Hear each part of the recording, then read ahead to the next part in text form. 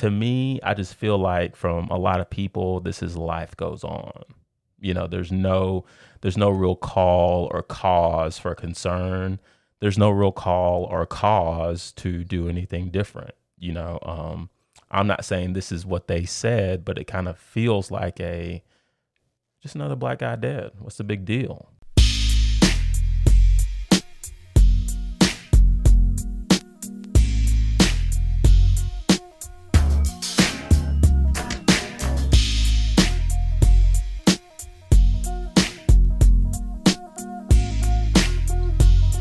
Yo, this is Caesar Walker, the cool, calm, collected one. And I'm Walker and Gatrey, the emotional one. And we are the Tipping Point Podcast, your source for sophisticated ignorance, intellectual stupidity, and well-articulated nonsense. Walker!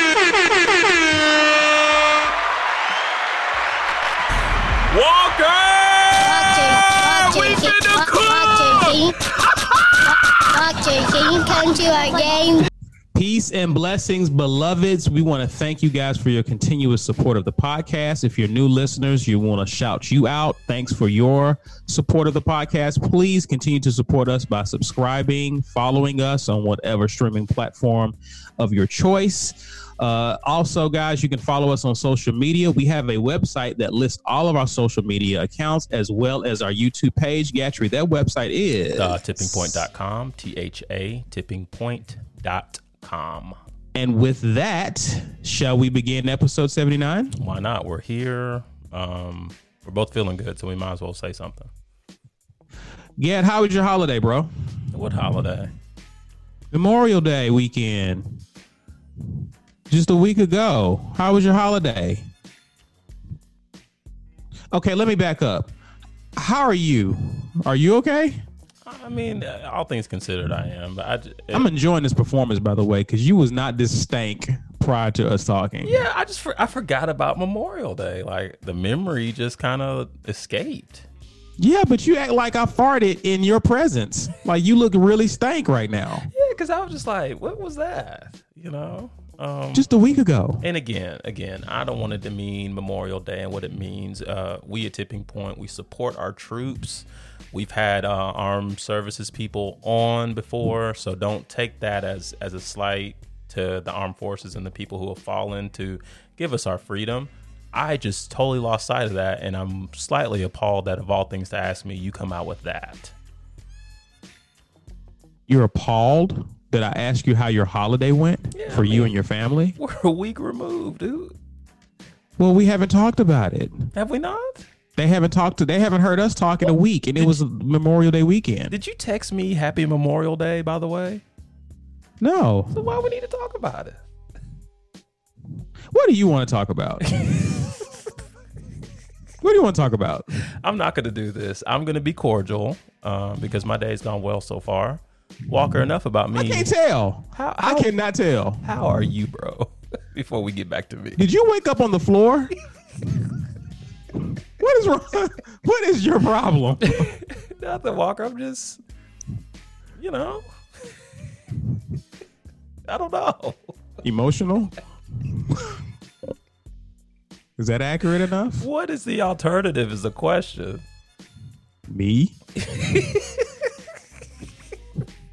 How are you doing, the bro? Inverse of you? I don't have any pleasantries to exchange. If you want a weight update, I lost 4 pounds this week, but I don't even care. Congratulations, sir. Thanks, that's Walker. good. That's good to hear. Did you want me to? Would you like for me to congratulate you? No, I don't need that. I don't care about the 4 pounds I lost. Why you don't care about the 4 pounds you lost? Walker, I'm not going to do this. What are you talking about? Let's balance out the pleasantries. How are you, bro? I don't want to talk about me right now. I'm confused. That's how I'm doing right now. I'm really confused. You've confused me to levels unknown. I'm not in a pleasantries mood, which is not like me. What are we doing then? We're podcasting, but you're in a pleasantries mood, so I'm going to ask you how you've been doing and how your week's been going. It's been going rather well. It was a very productive week on a work standpoint. There's nothing new there. Yeah, got a lot done, led a few conference calls. They went relatively well. Wifey and I are good. Just a good week in our household. You call me We're Ronnie good. Gumble. What'd you say? You call me Ronnie Gumble. You're Ronnie the Grouch right now. Why are you so grouchy and moody? Walker, I am pleased to hear that you had a normal week for you, because excellence is normal on your side of town, especially in that address. So not surprised by anything here. Why are you so stank this morning or today? Walker, everybody knows now. I've taken this whole George Floyd tragedy to a different level of emotional capacity. Okay. Since, we can just get into it. I don't care. I don't even know where to start, but let me give this to you, Walker. Ahmaud Arbery, rest in peace. I was not able to bring myself to watch the footage that unfolded there.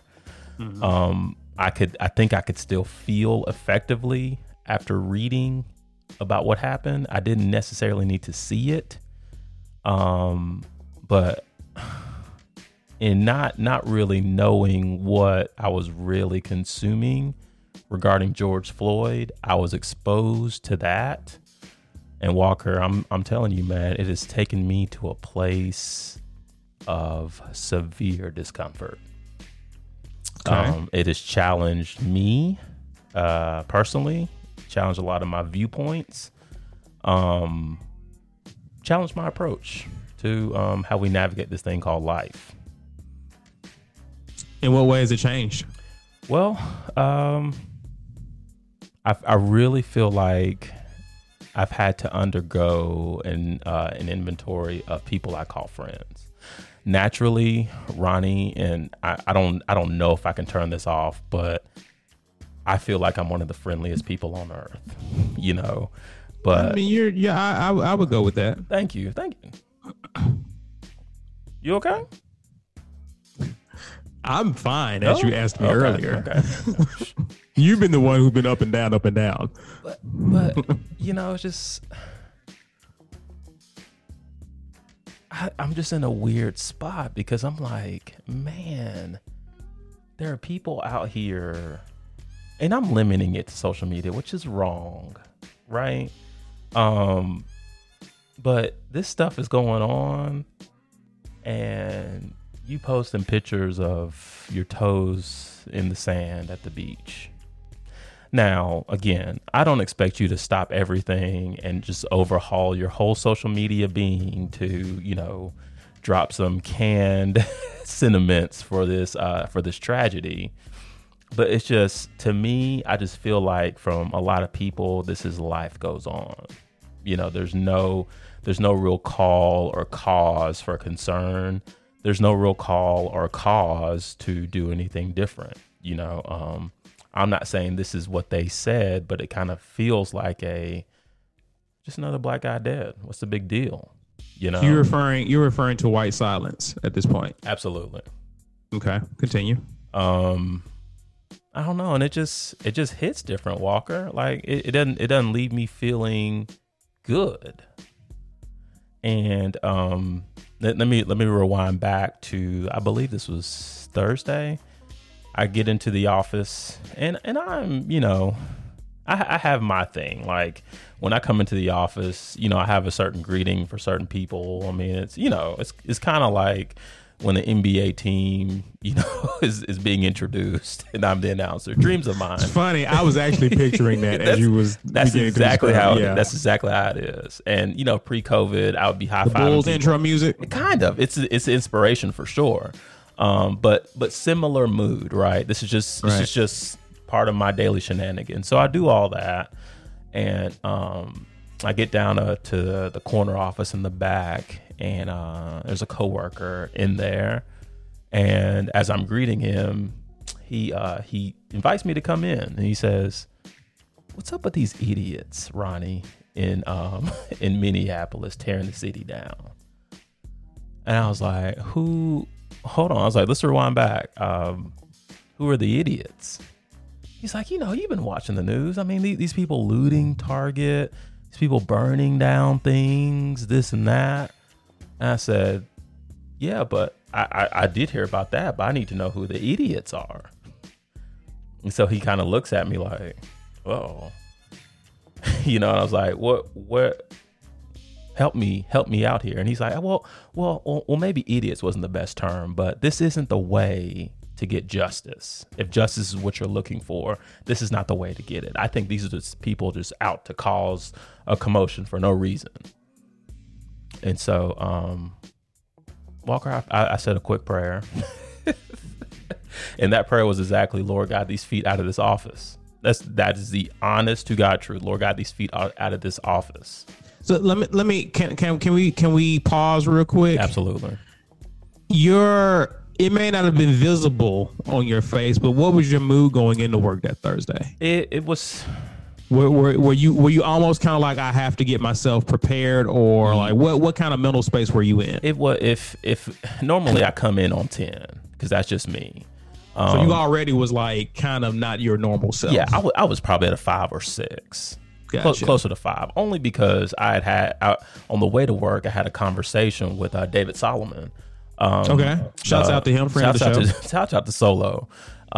He and I had a lengthy conversation about this and about, the mental impact that it's having on us, and I'm just crazy about this guy because not only does he listen to this podcast religiously, which is amazing, but this dude has been a friend of mine for decades, and we're at that point in our lives to where we are comfortable with each other to share with each other and say, hey man, look, I'm struggling with this. And now you may not know how to deal with it. You may not have any words for it, but I'm bringing vulnerabilities to you, because I am secure and I am confident and I know this is a safe place. So right. the conversation had a similar focus, except, we shared this commonality of the anxiety and impact that this death has on us as Black males.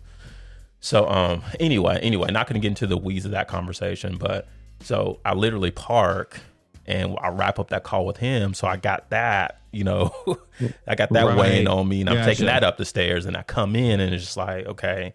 And I feel like, knowing how I am, how gregarious I am, and how outgoing I naturally am, people tend to expect that when I enter the building. So I was like, man, let me at least give it to him, even if it's not, vintage or classic Ronnie.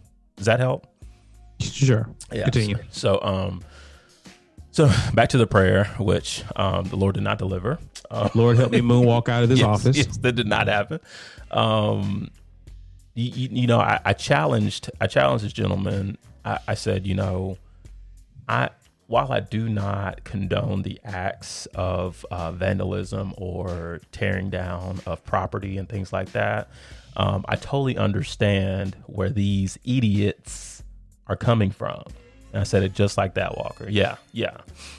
And he said, and I told him, I said, if possible, while you're watching the news, as you did, try to rewind back and see what all led to this.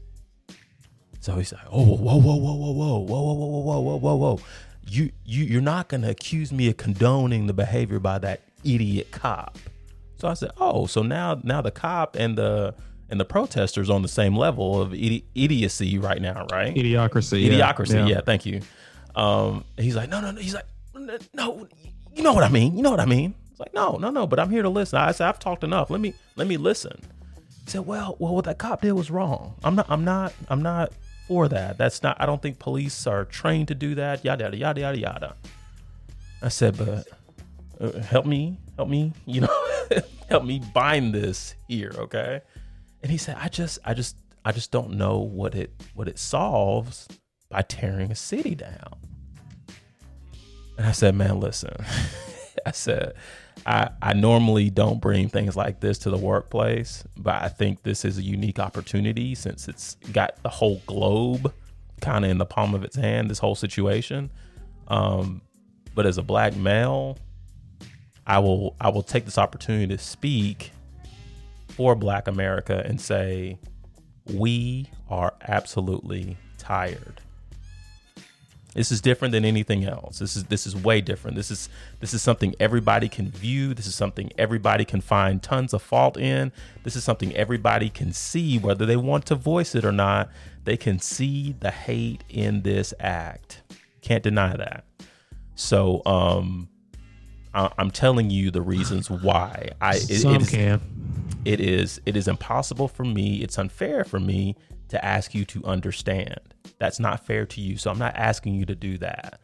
But please allow this conversation to maybe open up a door of a low-level perceived understanding of these incidents.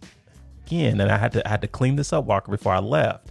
Again, I am not condoning the destruction of property, people being injured. I do not condone that, but you better believe I understand. And that's when the prayer was delivered. But the look on this man's face, he's just like, and Walker, we talked about this a little bit earlier this week, but I feel like his perception of me changed in that moment. And Walker, I can confidently say to you and anyone listening, for once, I was okay with that. Okay. So, I guess, do you feel, when you say his perception of you changed? Well, I don't know if it did. It just looked like it did. So now I said, I can't say that it did. The body language he gave me in return, that was just what I was able to deduce from that.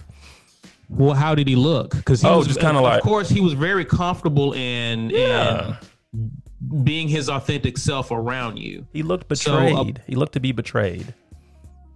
Did he look like he really understood you, or was it kind of a stalemate? Nah, it wasn't a stalemate. It was what's gotten into Ronnie? You're not yourself. You're not yourself. So now something's wrong with you. Yes. Not me, you. Right. This is this is me. This is just how I view it. In his mental capacity, he's like, no, this is Ronnie, who I've been able to share my frustrations with the whole social distancing and how bad I want to go to the beach and go down to a Mexican restaurant and have a margarita. I've been able to share these thoughts with him, and he's been able to receive these with no retaliation, no verbal retaliation. But now I'm sharing my same beliefs with him now, and he's retaliating verbally. I don't understand. That's what I think was going through his head. Gotcha. You talked. I basically framed it as white silence. What has been your expectations of people you have deemed to be friends but are not Black? Good question. This past week. Good question, Walker. You've been doing your homework.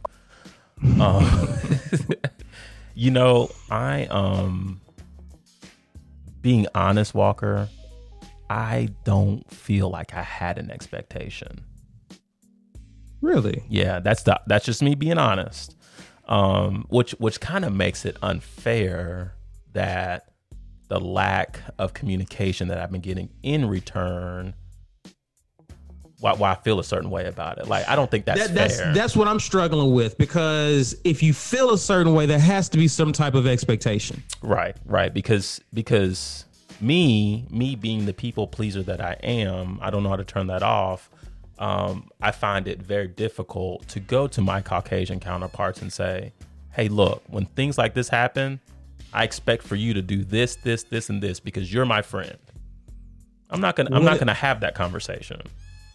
What are you expecting them to do? Let's just use George Floyd, for example. What would you expect someone who was white, who considers themselves a friend of Gatrey's, to do? Well, even though I didn't expect this, I'm going to tell you something that really happened. Okay. I had a white guy reach out to me. I guess he's a friend. Yeah. I've been to his house before. Yeah. So, he's invited our family over. he texted me out of the blue. Hadn't I don't think I talked to this guy this year. Texted me out of the blue and was just like, hey man, I don't know what to say. I would expect that these situations with George Floyd aren't sitting well with you. Just know that I'm here and I'm open to conversation. That was the end of the text. To me, that sat well with me. Now, fast forward, I'm in a group text with 4 other white guys that we're pretty active in texting daily, and radio silence. That kind of makes me feel away. Okay. But I haven't communicated that expectation. So why haven't you? Because Ronnie's a people pleaser, and Ronnie knows that that's an uncomfortable conversation. Are you afraid of the rejection? I'm definitely afraid of the rejection. What do you mean? What else is there? I just want to spell it out. No, I own the feelings. I own how I feel about it. I'm not shying away from that. Yeah, because it's me. I'm friendliest. I have to be everybody's friend. You can dislike me. That's fine. But as for me, you're not going to have any reason. I'm not going to give you any tangible reason to dislike me. You're going to have to come up with something else. Gotcha. And I feel like me having that conversation is giving you an out to not liking me, which doesn't sit well with me because I have to have everybody around me happy at all times. Gotcha. Except you. Clearly. Yeah. It's hard to turn off, man. That's in my DNA. Like, for real. That's hard for me to turn off. Gotcha. If I feel like I've wronged you in any type of way, I'm gonna be over here struggling with it. I don't think there's anything wrong with that. Okay. I don't think there's anything wrong with that. I think part of the frustrations that people such as you and myself have being around whites, I think a lot of black people who are in predominantly white environments have to deal with this. Is white people have never have to worry about making us comfortable. That has always been black people's burden, to make sure that white people around them are comfortable. And we hate it because of last week. Because I don't want to make you comfortable. I don't want to make you comfortable. I'm already uncomfortable, and you don't want to deal with my discomfort. You don't want to accommodate me. I'm speaking in general terms because, again, I'm going to get into it in my shout outs. But generally speaking, making the other people comfortable has been part of the black burden of being in a predominantly white environment. And all the microaggressions that come with that has been incredibly frustrating, right? To the point to where you have people you deem your friends, you can't even go to them and say, hey guys, I need this from you in this moment. I need this from you in this moment. This has not been a good week for me. I'm struggling with this. I need this from you guys, right? Because you're busy, you're concerned about making sure that they're comfortable, which you do that with everybody. But even in this moment where you have a right to state what you need, you suppress it. Mm-hmm. Fair enough? Fair. So, I mean, like, what do you do with that? You start a podcast and you find somebody intelligent like Caesar Walker to share your thoughts with. Case closed. But at some point, that's one of those things you have to address, because now it's in your mind now. What are they really thinking? And I'll tell you, for me, I'm not saying this is the right attitude, but I'm done recruiting white allies in these moments. And actually, it wasn't the George Floyd incident that did it for me. I kind of been here. Gatrey, the bar is so low for white people with me that it's very easy to get my attention because the bar is so low. The problem is it's still not low enough for some white people, unfortunately, because all we're asking you to do is have empathy. That's really all we're asking for. Empathy, here's what empathy says. Empathy says, while I may not agree with how you reacted, I understand why there's a reaction in the first place. Yeah. And what you're reacting to is a much bigger injustice than anything that you're doing on this end. If the injustice doesn't occur, there's no reaction on your part. So even though I may not agree with the Colin Kaepernick and him kneeling, I understand why he's kneeling. Even though I may not understand the looting or agree with the looting and the rioting or whatever, I understand why they feel that way. Steven Jackson was on the Breakfast Club. Did you see his interview with DJ Envy? I didn't see it, but I heard it. It was amazing. He said something that grabbed me. And he was just saying how the frustration and pain to know that that's somebody that I'm close to, somebody that I love. And because it's an officer, I can't do anything to them or anything about it without messing up my future and everything I worked hard for. So now I'm forced to sit helpless with this hurt and pain and anger. And I don't know what to do with it. I don't know what to do with that anger because I can't retaliate because you're an officer, right? Former officer, like it's illegal. So the anger that, and I felt like what I visualized, a person forced to sit on their hands when they don't want to, and the emotions that come from that, I think it explains largely in part why you have people who are done with peaceful protest. Now, let's be clear on one thing. Let's talk about one thing let's be really clear here. Most of the people who've been organizing protests have not been rioting. They have not been looting. I don't know if you're familiar with the rapper My Son.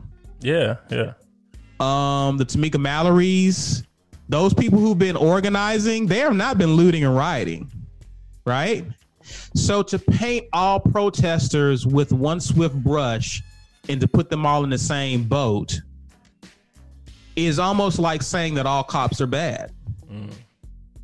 If we have enough sense to know that we shouldn't judge all policemen by the lowest denominator, then you shouldn't judge all protesters by the lowest denominator. Yeah. Let's keep the same energy, right? All right. So if you're gonna only look at protesters through the lens of what the news is showing you, and by the way, some of these rioters and looters are coming from out of town. Yeah. Some of these people are like some of these people who are tearing up these areas don't even live in that area. So you got people with different agendas, just like you have on the right. You have people who call themselves conservatives. Then you have some people who call themselves white nationalists. So is it fair for me to just assume that all people who consider themselves Republicans are white nationalists?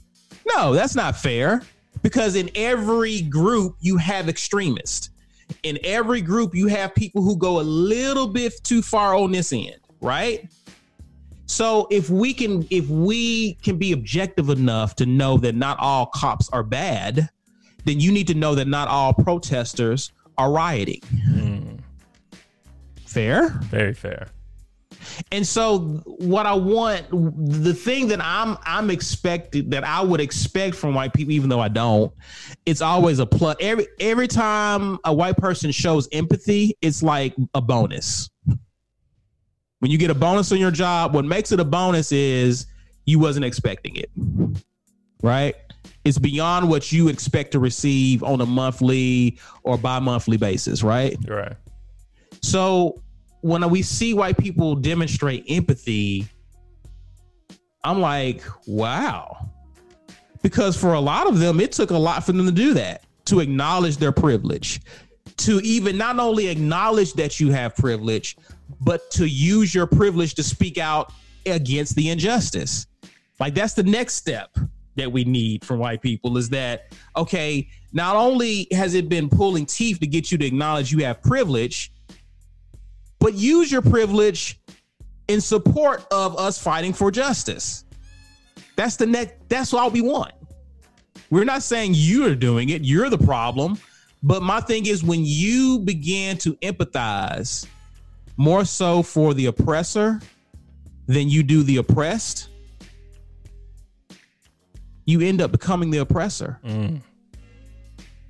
Whether you want to admit it or not, when I can identify with the oppressor more than the oppressed, I take the side of the oppressor. Because I can see the humanity in the oppressor. I can understand that it's a hard job for policemen to do and for cops to do their job, and they're doing a thankless job and don't get paid enough. I can see the humanity, and I can stand up and support police officers and thank them for what they do, even in light of the fact that there was a cop who didn't care and had little regard for a human life to get off of that man's neck after he pleaded and cried out to his mother to get off of him after he was subdued. You can still empathize with police officers, but not that man. Over what? $10? $10.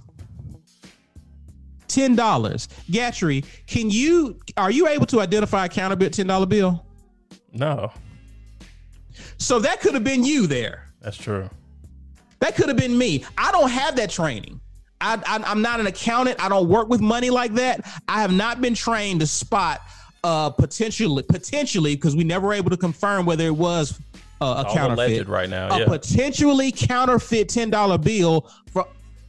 Thank goodness I don't carry around a lot of cash with me. But if I did, it's a very possible in my lifetime I have had counterfeit money, because I am not trained to identify counterfeit bills. That doesn't mean that I'm trying to get over. I can't help someone gave me counterfeit money. I'm trusting that person just like they're trusting George Floyd. Right? Yeah.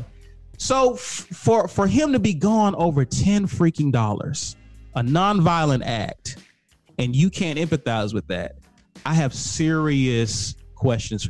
My bar is really low, Gat.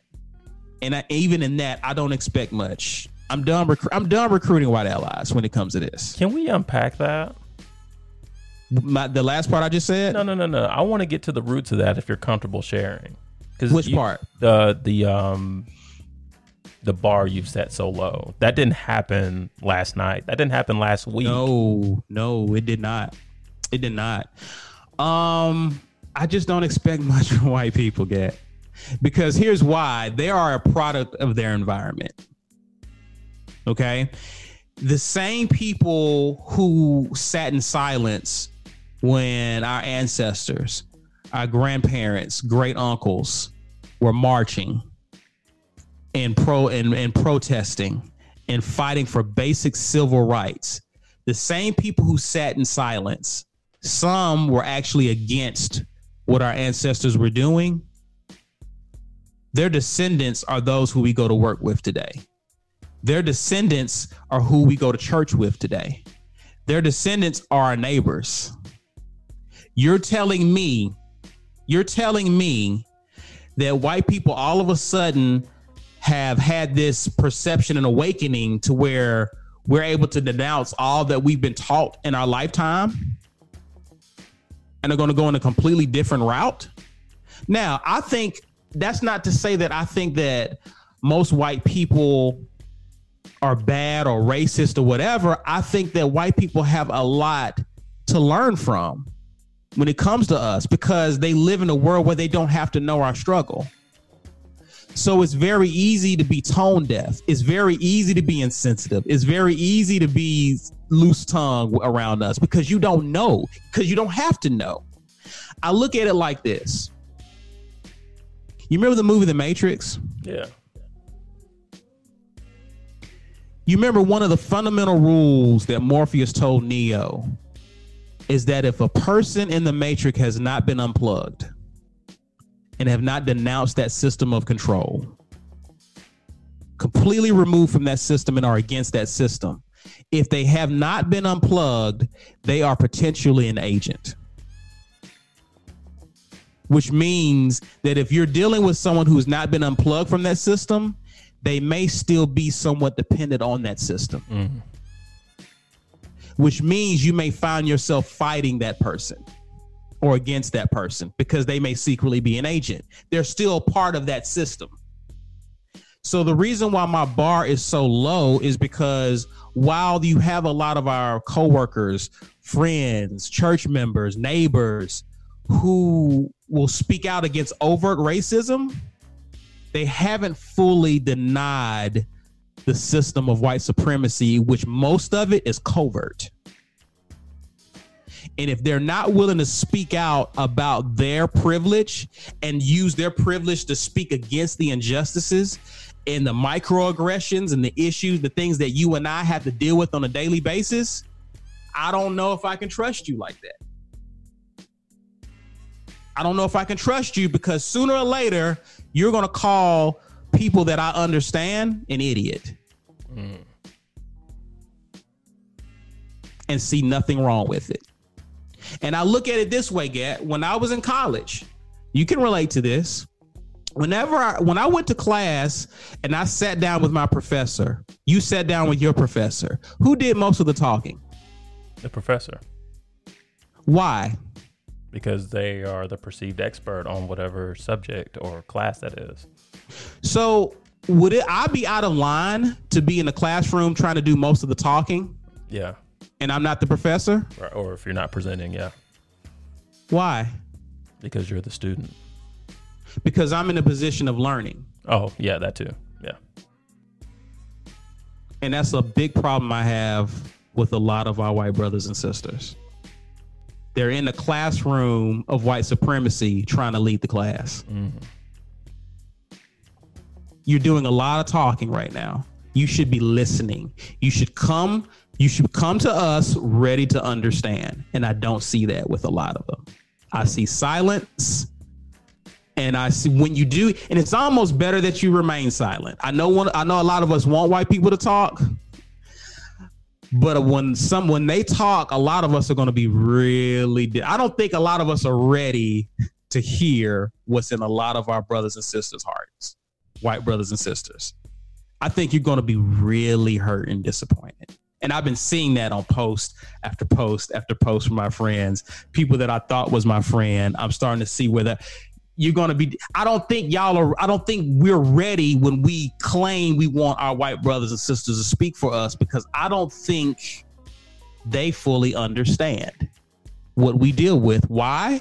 Because they don't have to understand. They don't have to live in fear.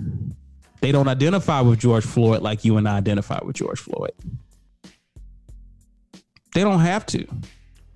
Now, again, I champion those who do speak out in support. We're going to have a rally. We're recording this on a Sunday, and later, and I think in a few hours, Gatrey, they're going to meet downtown by the Civil Rights Museum to do a peaceful protest. And they've been protests all weekend downtown. And I've seen white people, black people, people of all colors engaged. Man, I think that's beautiful.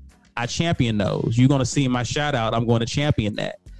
I'm speaking directly to those who we wish would speak up and have remained silent. I think there's a reason for that silence. And that's why my bar is set so low.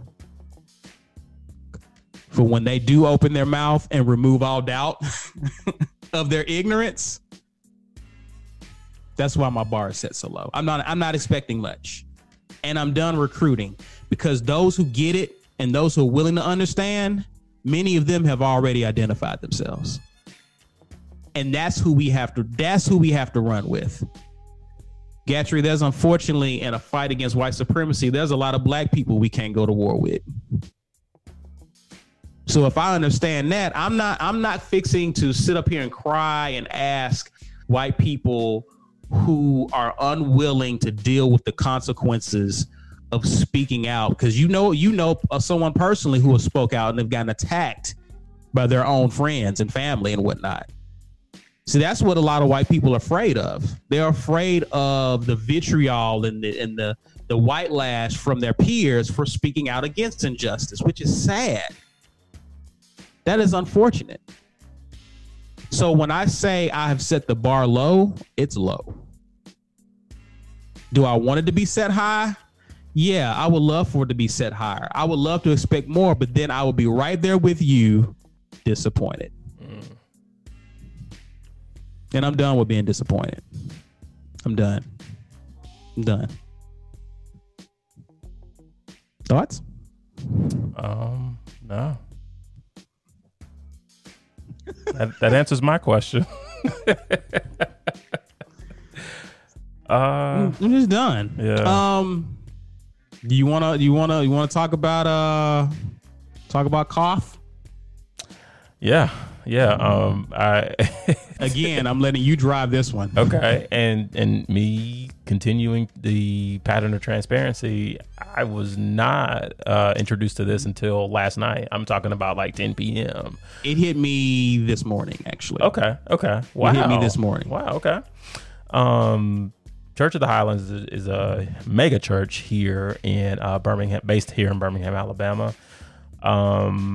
I have attended several times. I have not gone through the membership process or growth track or whatever the stuff is they have. My wife and I have attended numerous marriage conferences. I've attended several men's conferences at Church of the Highlands. Well, the leader of Church of the Highlands, Pastor Chris Hodges, is under some heat after it was discovered that he is a follower on social media of Charlie Kirk. Is that his name, Walker? Yeah. And I'm sure some of you listening probably know who Charlie Kirk is, but I did not know who he was until last night. I didn't either. Yeah. He if you want to compartmentalize it for me, I put him in the bucket of white supremacy. I mean, honestly, he's got some very strong views that I feel like he tries to solidify with his faith and with the gospel, which are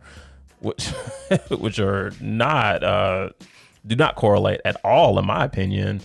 And it's if you've heard it before, it's America, pull yourself up by your bootstraps, everybody can be great type of narrative that being quite frank, that I've struggled with, and I denounce that just because it doesn't work that way in reality. But anyway, it was discovered that Chris Hodges at one point followed Charlie Kirk, and not only followed, but is highly active in the organizations that Charlie Kirk leads. So Pastor Chris Hodges, who I honestly he's like some of his posts. Yeah, he's like some of his posts. But Pastor Chris Hodges, who I think does an incredible job of preaching the gospel, like any other human would do, he went on an unfollow streak, and it was interesting. Well, I'm not going to get my thoughts there. That's the meat of it, of what has happened. Did I miss anything, Walker? You got the high points of it. Okay.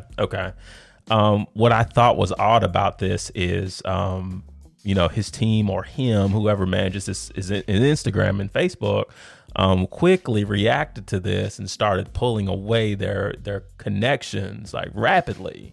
And I don't know, it made me scratch my head a little bit. Like, it for me, honestly, kind of to your point, it's okay if that's how you feel, but essentially man up and own it. Like, hey, this is something I believe in. This is something I don't mind following and liking on social media. Here are the reasons why. But when you go on a streak and you're pulling yourself away from these things because the heat has come on, I tend to question your authentic character in that moment. And it makes me think even more beyond that. What are you in this for? Because in my opinion, Walker, I'm only doing that if I feel like my affiliation with these parties is going to threaten something else that I've worked to build. Right. Which means threatens my financial vitality, if you will. Bottom line. Yeah. And Walker, again, I'm going to say this briefly. This is another podcast, but that's been one of my ongoing struggles about mega churches in general, is like I have to actively try to shut out that curious mind that asks, like, how much of this is for the money, and it's so hard for me with Church of the Highlands because We've seen them give so generously. I know one of my homeboys who leads a small group for Church of the Highlands. He's told me just about how generous Church of the Highlands has been to him in this small group, especially in this time of pandemic. And it's just like, from the exterior, it seems like they are doing the right things with the money that they get, right? Mm-hmm. But again, it all points me back to, well, why would you unfollow so quickly? Right. What you running from now? Your thoughts, Walker? Again, my bar is set so low. My bar is set so low for people. I'm gonna be honest. I heard it. I was like, yeah. Okay. Because again, I think here's what I would say, because we're getting into our faith now. Now we're starting to talk about our faith, right? My heart goes out to people who, and I know I have a good few friends who attend Church of the Highlands. And I have some friends that I feel have been very sincere in them seeking God on where their church home is. There's a scripture in the Bible that says that God has placed the members in the body of Christ as it has pleased him. So oftentimes, and shout out to my spiritual father, Pastor Mike Moore, he teaches that when it comes to your purpose is linked to where you're supposed to be in the body of Christ, right? So if you have an assignment, God has called you to do something, where you go to church is very important. And if it's very important, that means that God has a perspective. God has he has thoughts on where you should be.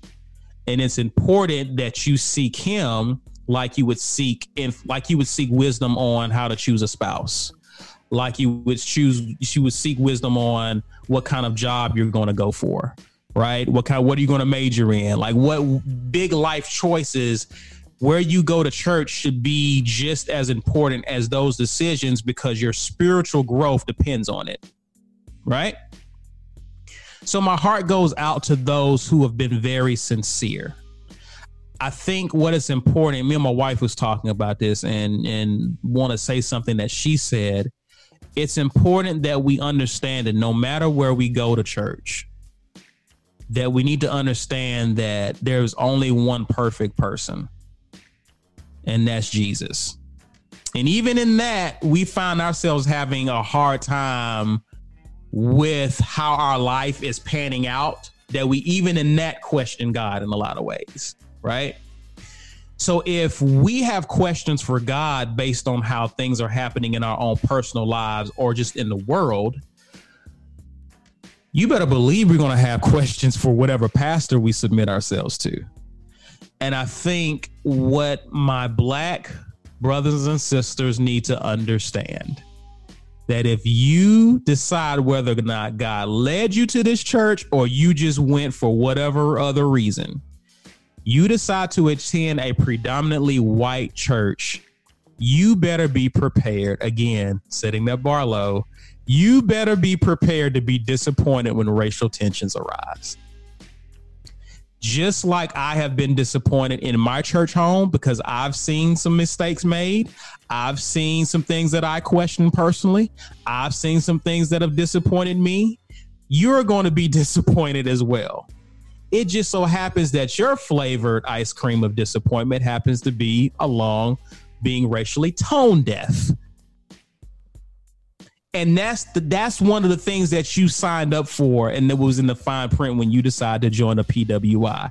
You're going to get potentially offended as it pertains to along racial lines. And you have to decide, can I deal with this? And if this is where you have prayed and God has told you, you better continue to talk to God and understand, okay, God, did I hear you correctly? And if I've heard you correctly, how do I navigate through this? How do I navigate through this? Because I've had to do that with my church home. Now, I haven't dealt with racism at my church home, but I've dealt with other things that has made me question. I think we all end up at that point. Anything we commit to, we end up questioning, man, I said I was in it, but my goodness, this is tough, right? So what I would say to my thoughts about the whole situation with Chris Hodges is, guys, he's a product of his environment. He's a product of his environment. And I know he's supposed to be better than that.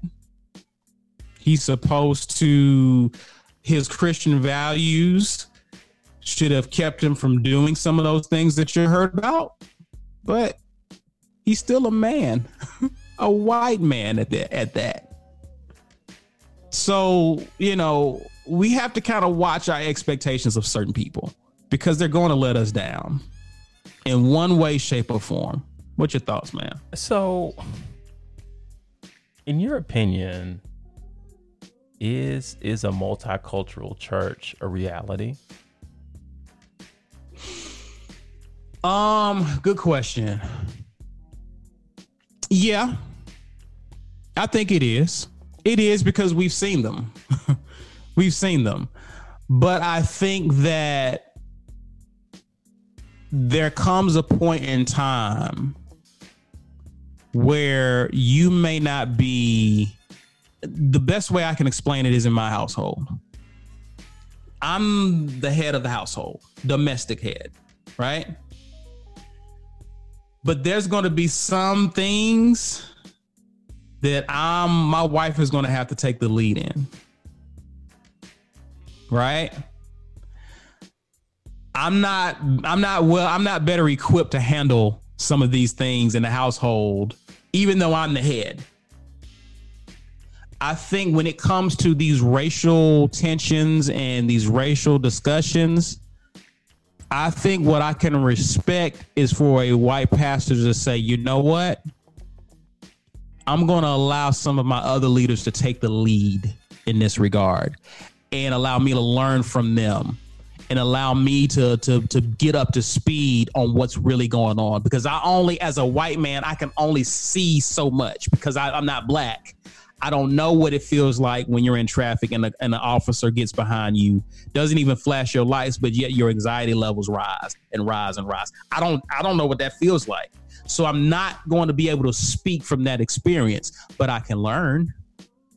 I can talk to my leaders in the church and find out from them what it's really like to be black. Right? So when I do speak about these situations, I now, and once I understand this, Gatrey, there's a responsibility that comes with knowing. Again, that's why my bar is set so low. A lot of our white brothers and sisters do know better. They do know better. But they haven't assumed responsibility for what they know. And I think if you're going to have a multicultural church, it sounds sexy, it sounds good, but that's a lot of work involved. Just like it sounds sexy to have a wife and to be married and that sounds sexy, but there's work involved with that. Because that means I have to die to myself and deny myself to understand this woman in my house. And if that woman doesn't feel understood in our house, we're going to have problems being married. If you don't know how to listen to your congregants and understand how they feel, you're going to have problems in your house, your church house. You're going to have big problems because if your members don't feel like they're being heard and understood, you're going to lose your members under the guise of trying to be multicultural. There's work involved with that because you have so many different backgrounds just interwoven with each other. So, and I don't know how a pastor alone can figure all that out on his own. You need great leadership that can cover your blind spots when it comes to that. Does that make sense? Yeah. Oh yeah. So, yeah, and when I say responsibility, you know, a great example of this is us as men. You know, you and I, we've matured a lot since we've been in college. We've matured a lot since our 20s. I understand that as a man, I'm entitled to certain privileges that women are not privy to. Just being a man in society and the double standards that come with that. So if I understand that I have privilege, on the flip side of that is a responsibility to women. And if I understand that women aren't privy to the same privileges and that there are double standards, I should be responsible enough with women to not put them in certain situations to where they'll be labeled a certain way. So in other words, if I got friends and you just running through women 100 miles an hour, or you got kids out there you're not taking care of, I should hold you accountable as a man, because while society may not look down on you, they're looking down on that other woman that you ran through and had kids with. And so it's incumbent upon us as men who understand our privilege to look out for our women and protect our women and have their backs and speak up for them and hold each other as men accountable, right? I think that the same holds true with white privilege. That, you know what? I understand that you police me different than you police Gatrey, Walker. And that's not cool. That's not what this country, that's not what that flag that I'm so concerned about, that's not what it stands for. You're dishonoring the flag when you police them differently than you police us. And we're not going to take it. To me, that's a responsibility that comes with your privilege. And so when I say acknowledge your privilege, that's not just the beginning of it.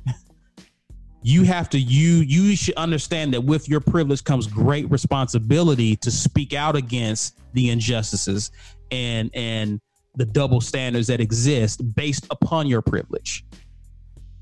And so I think when you talk about having a multicultural church, you got to get in there. You got to roll up your sleeves and address some harsh reality stuff.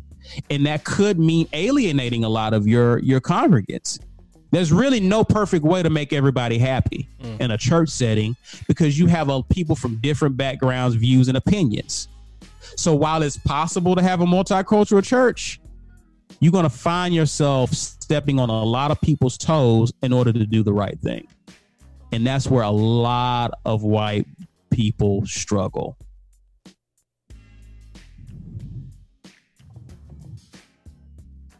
Okay. So, question for you. Yeah. The police officer who was arrested on Friday, finally, Derek Chauvin, is his name? Mm-hmm. 3rd degree murder. And? Misdemeanor? No. Well, I thought he got 2nd degree manslaughter too. 2nd degree manslaughter. Yeah, that's right. Could be facing 16 years total if the manslaughter charge, if he's found guilty. Thoughts?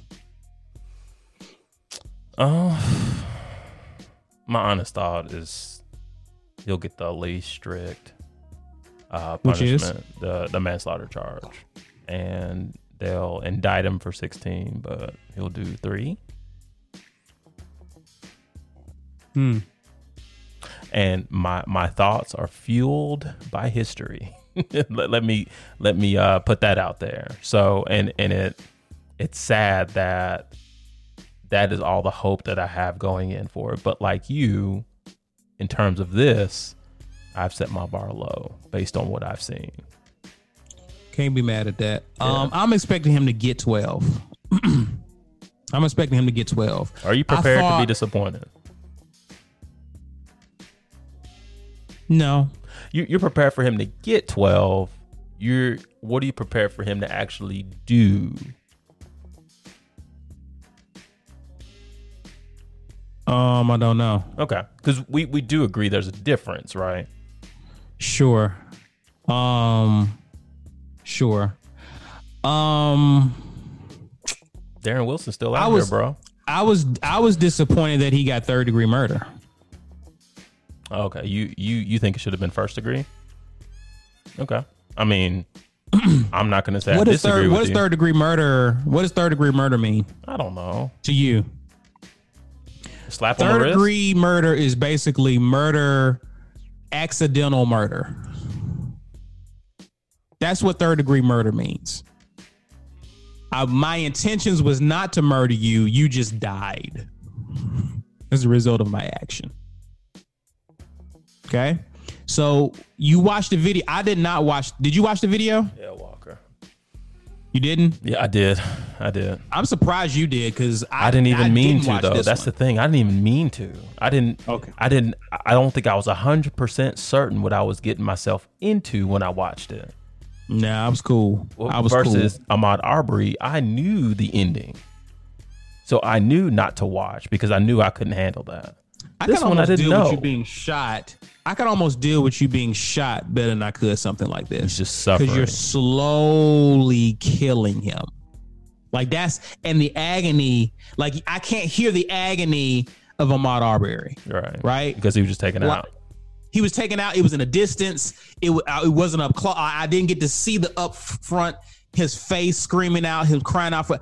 I said no. I can't. I have to draw a line somewhere. Right. For you to keep your knee on the throat, on the neck of someone who's telling you they can't breathe, and for you to keep your neck on them minutes after they become unresponsive, I need you to, the prosecution, I need you to tell me if that is not intent to kill, what is? Yeah.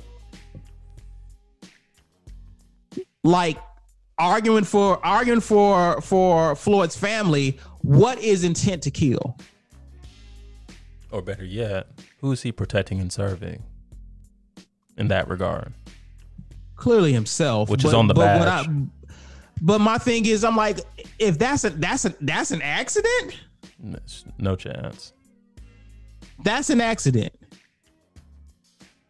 So again, I don't feel as though justice really has been, like, of course, he hasn't been found guilty of anything, so justice clearly hasn't been served. But I already feel as though we're off to a bad start, given the charges brought up against him. Well, Walker, let's be honest about it, though. This is a knee-jerk reaction by the judicial system there, because they knew if we at least present the optics of us having him in custody and charging him with something, maybe the riots will stop. That's all that was. It was a last gasp. It was like, okay, let's do something. Okay, here now, maybe they'll leave the city alone. Yeah, but what they got twisted is that we've seen people get charged. Yeah, I know that, but if and these are my thoughts, but if those thoughts are accurate, you kind of weed out all reason because you're doing something knee-jerk. Trust me, I'm emotional. I know how that works. It's like, oh yeah, I probably should have thought about that. You know, just my thoughts. Yeah, it's already off to a bad start. Yeah, as far as I'm concerned, because how the story when ends. I look at the definition of third-degree murder, manslaughter, whatever. That was murder. Yeah. That was murder. The man is already subdued, handcuffed. He's no threat. The threat has been removed. Right. And yet you keep your knee on him after he is claimed he couldn't breathe. You keep your knee on his neck minutes. That's a long time to be having your air passage and your airflow being blocked. That's a long time. And you're telling me that was an accident? Get out of here, man. No, man. Get out of here. You got any more thoughts, man? No. None? I think I've said all I got to say. I haven't. I know what it's like to lose a loved one. I know what it's like to have to help to lift a loved one onto the stretcher for the paramedics to remove their body. Like, I know what it's like to touch the cold body of a loved one. I know what it's like to have a loved one of mine murdered. But I can honestly say I do not know what it's like to have a loved one of mine murdered at the hands of what's supposed to be a policeman. I can't imagine the hurt, the pain, and the anger that George Floyd's family is going through in this moment. All I can do is pray for him. and do my part. I think there's a petition on change.org to seek for justice, and I think it already has like 9 million signatures. I think Beyonce kind of pushed it out there recently, and it's people have been signing it left and right. I signed it before we started the podcast. But I'm praying, and I'm just trying to see what I can do. Again, we have rallies all over the country, people protesting. There is a protest. By the time this podcast released, the protest would already have been had downtown by Kelly Ingram Park, I believe. And let's just do our part. Let's do our part to honor George Floyd by fighting for the thing that he and his family needs most, and that's justice. So that's all I got to say. Put a button on it. All right. And listeners, I'll take full responsibility for this. When Walker and I were planning this, I said, man, I'm not feeling Doherty at all. I'm probably not going to feel Doherty on Sunday. So there's no Dort on this particular episode. So forgive me. That's on me. But Walker believes in this podcast. So he persuaded me aggressively to retain the shout outs and player of the week. So simply put, here we shout out those doing dope things in our community and our nation, and we give our opinions on those who are doing the opposite. So with that said, Walker, it is teed up.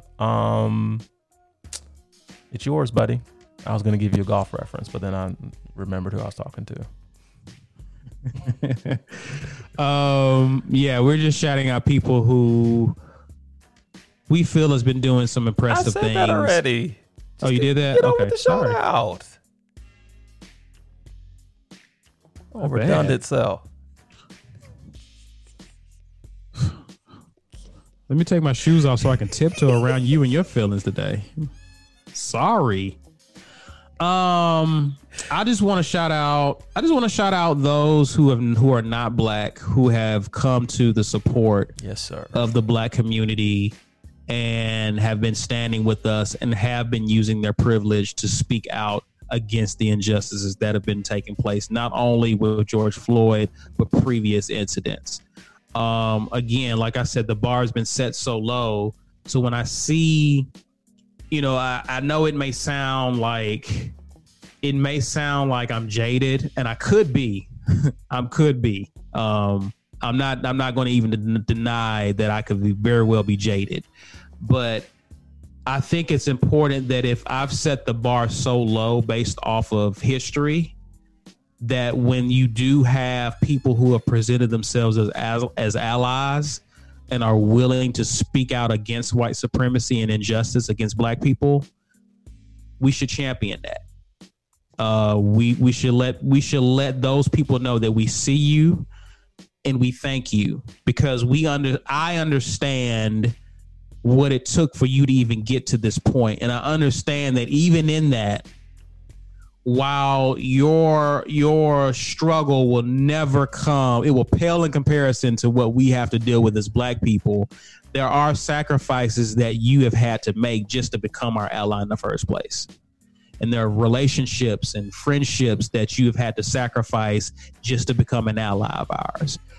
You may have found yourself ostracized by people who you thought cared about you because you're speaking out against an injustice. I just want to let those of you know across the country, at rallies, on social media, I just want to let you know that I thank you, I appreciate you, and continue to stand with us.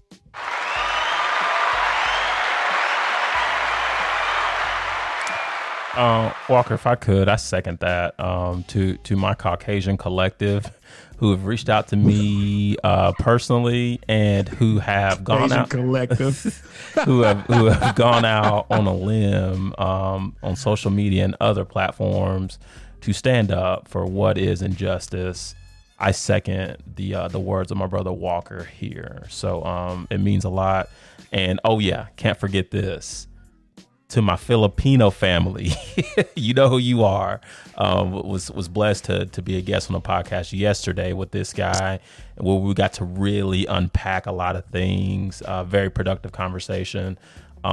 Thank you, because this shout out's for you as well. So yeah, Walker, you're gonna like this one because you're a fan of education, and you're a Black Girl Magic fan. I'm bringing Danielle Gathers to the tipping point. She is a student at MIT, Walker, but she is the first ever in this school's storied 159-year history to be elected student government president. MIT, Walker. You can't just roll out of bed and get in there. So, Danielle, I don't think there's much more to say, but I'm going to hit this button on you real quick because that is dope. I think most Danielles I know have been pretty dope anyway. Oh, I see what you did there. I don't think I've ever met I Danielle. see what you did there. So it was only a given that she'd be out here doing dope stuff. So Gotcha. Shouts out to her. Shall we get to the foolery? Yeah, why not? So George Floyd and a few other topics near and dear to the Birmingham area we've discussed already. I do want to discuss another incident that took place on Memorial Day that has been paled in comparison to the George Floyd situation. But of course, we have different segments that cover these types of issues. I want to bring attention to one Amy Cooper. Ooh, I should have seen this one coming. Boy, if that was a terrible week to be racist, this was it for Amy Cooper. So for those of you who have been engulfed in the George Floyd situation, on the same day, I think this may have even occurred prior to the George Floyd incident, there's a guy, Christian Cooper, who's a black bird watcher. Yes, those do exist. He was in Central Park and noticed Amy Cooper with her dog, and I guess they were in a section of a park that pets were supposed to be on a leash, where her dog was off the leash. And so Christian Cooper pointed out to her that, hey, your dog needs to be on a leash, and he pointed to the sign. Of course, Amy does not like that. And I think what was also reported is that Christian actually had like treats and stuff in his hand. He was actually feeding the dog. Like, he was being very nice. He was just pointing out, hey, you're in a section of the park where your dog is supposed to be on the leash. So instead of saying, you know what, I didn't see that, thanks for pointing that out, Amy decides that she wants that can't no Negro tell her what to do with her dog, right? So she decides to weaponize her victimhood against this man and call the cops. He begins recording her, and she's telling him, I'm about to call the cops on you. And so she puts on her woman in distress act routine, all for the video to see. She gives out her name, all of this, like a dummy. And this video goes viral. Now, of course, she doesn't care about what this could mean for Christian Cooper, because we saw later in that day what can happen when police show up ready for action against a black guy, right? So this video gets out, and the backlash was swift. In fact, Amy ends up losing her job. So the next day, she says, and this is her apology, I am not racist. I've just felt threatened. Now, have you seen a picture of Christian Cooper? I have. Okay, let's be clear. Let's have some real talk. I want you to talk to me, Gat. Talk to me. All right, talk to me now. What about him look threatening at all? Did you see anything threatening about him? The melanin. That's just Good me. answer. That's just me. Good answer. One melanated brother to another, he looks like he would be a bird watcher. Like, he looks harmless. Right. He looks harmless. I'd be surprised. I mean, I don't know what his dating life looks like, but Dude, I can see why he would be a bird watcher. I gotta stop In other that. words, there's nothing about him that looks threatening. You need to Relax? No. Yes. Okay. There are women I'm that are just into saying. that. what she described, he looks harmless. He looks like the nice guy who just by himself. He don't mess with no one. Just don't mess with his birds. That's all. He ain't out here, spitting game. Does he like he spitting game? Does he like he just wants to be left alone to his birds? I'm not doing this with you. I'm not doing this with you, Walker. You're not doing this with me. I'm by myself. Below the belt. Just don't bring this man day life in. Yes, I'm looking at him right now. He just looks so harmless. Goodness gracious. Can you continue on, sir? Huh? Can you continue on, please? Sure. Central Park Karen. Good luck finding employment. You played yourself. I would love to feel sympathy for you, but yeah. I'm not racist. That's your apology. Walker, great one. We're gonna go from New York to Washington State. I've got Dave Hollenbeck here. You heard of him before, right? Hollenbeck? Dave Hollenbeck. No. Sounds like a prototypical Washington State last name. David Hollenbeck, like a field goal kicker. Yeah. Well, interesting to note, he was a wrestling coach at a high school in his first year, actually. And he had some thoughts about George Floyd that he decided to take to social media. So, Walker, this man went so far as to have someone prop their knee on his neck while he was giving an uninspired monologue explaining to people that if you can say that you cannot breathe while someone's knee is on your neck, it's not that big a deal because you're really breathing.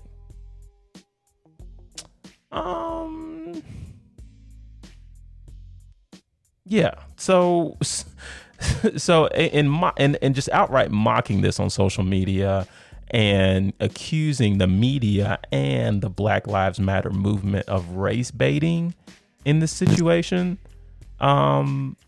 Hollenbeck obviously clearly here is misinformed. But let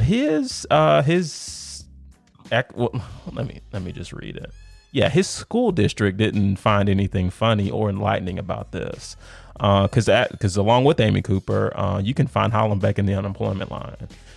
They terminated him immediately after this post was released, and I don't know, Walker. It really just goes to show we got a long way to go. We got a life was taken, and you have the gall to mock that. Like, I mean, there are lines to cross. I joked with you about crossing the line with this gentleman in his dating life. That's one thing, but this man's life was lost. And old Dave Hollenbeck says, "Well, here's an opportunity for me to get a joke off." So, good luck. Maybe they'll hire you in Minnesota somewhere, but I don't think you're going to be good in Washington State. So. Hollenbeck, if you're ever this way in your search for reemployment, we got a trophy here for you.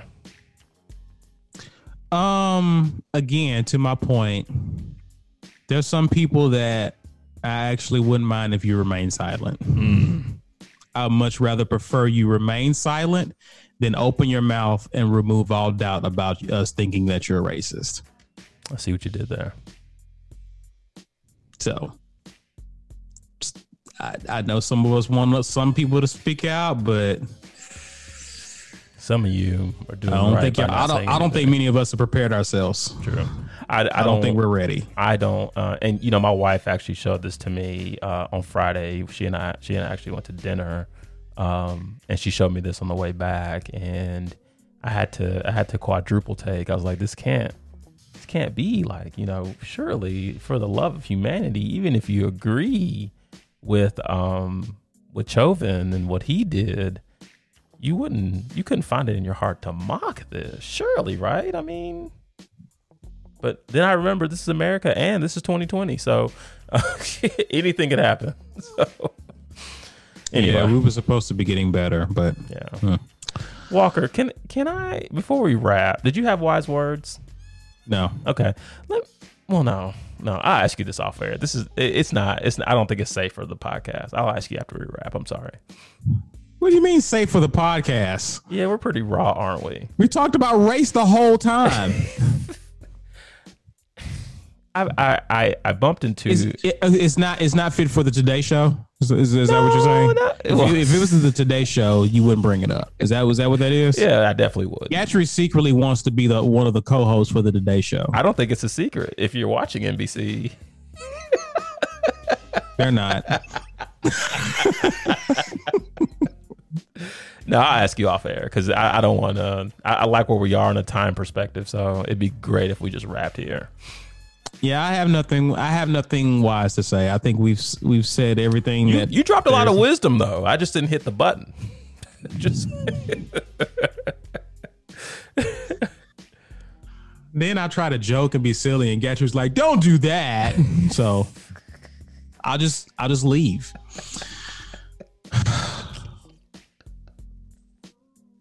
May the Lord watch between me and the Tipping Point podcast while we're absent one from another. Go in peace. Have a great week. Again, I know our hearts are heavy, but this has been our story. This has been a story of what it's like to be Black in America. We have to press on. And it's going to be tough, but I feel like we can do it together. So let's pray for one another. Let's have each other's back, and have a great week, everyone. This is the Tipping Point Podcast. Thanks for listening.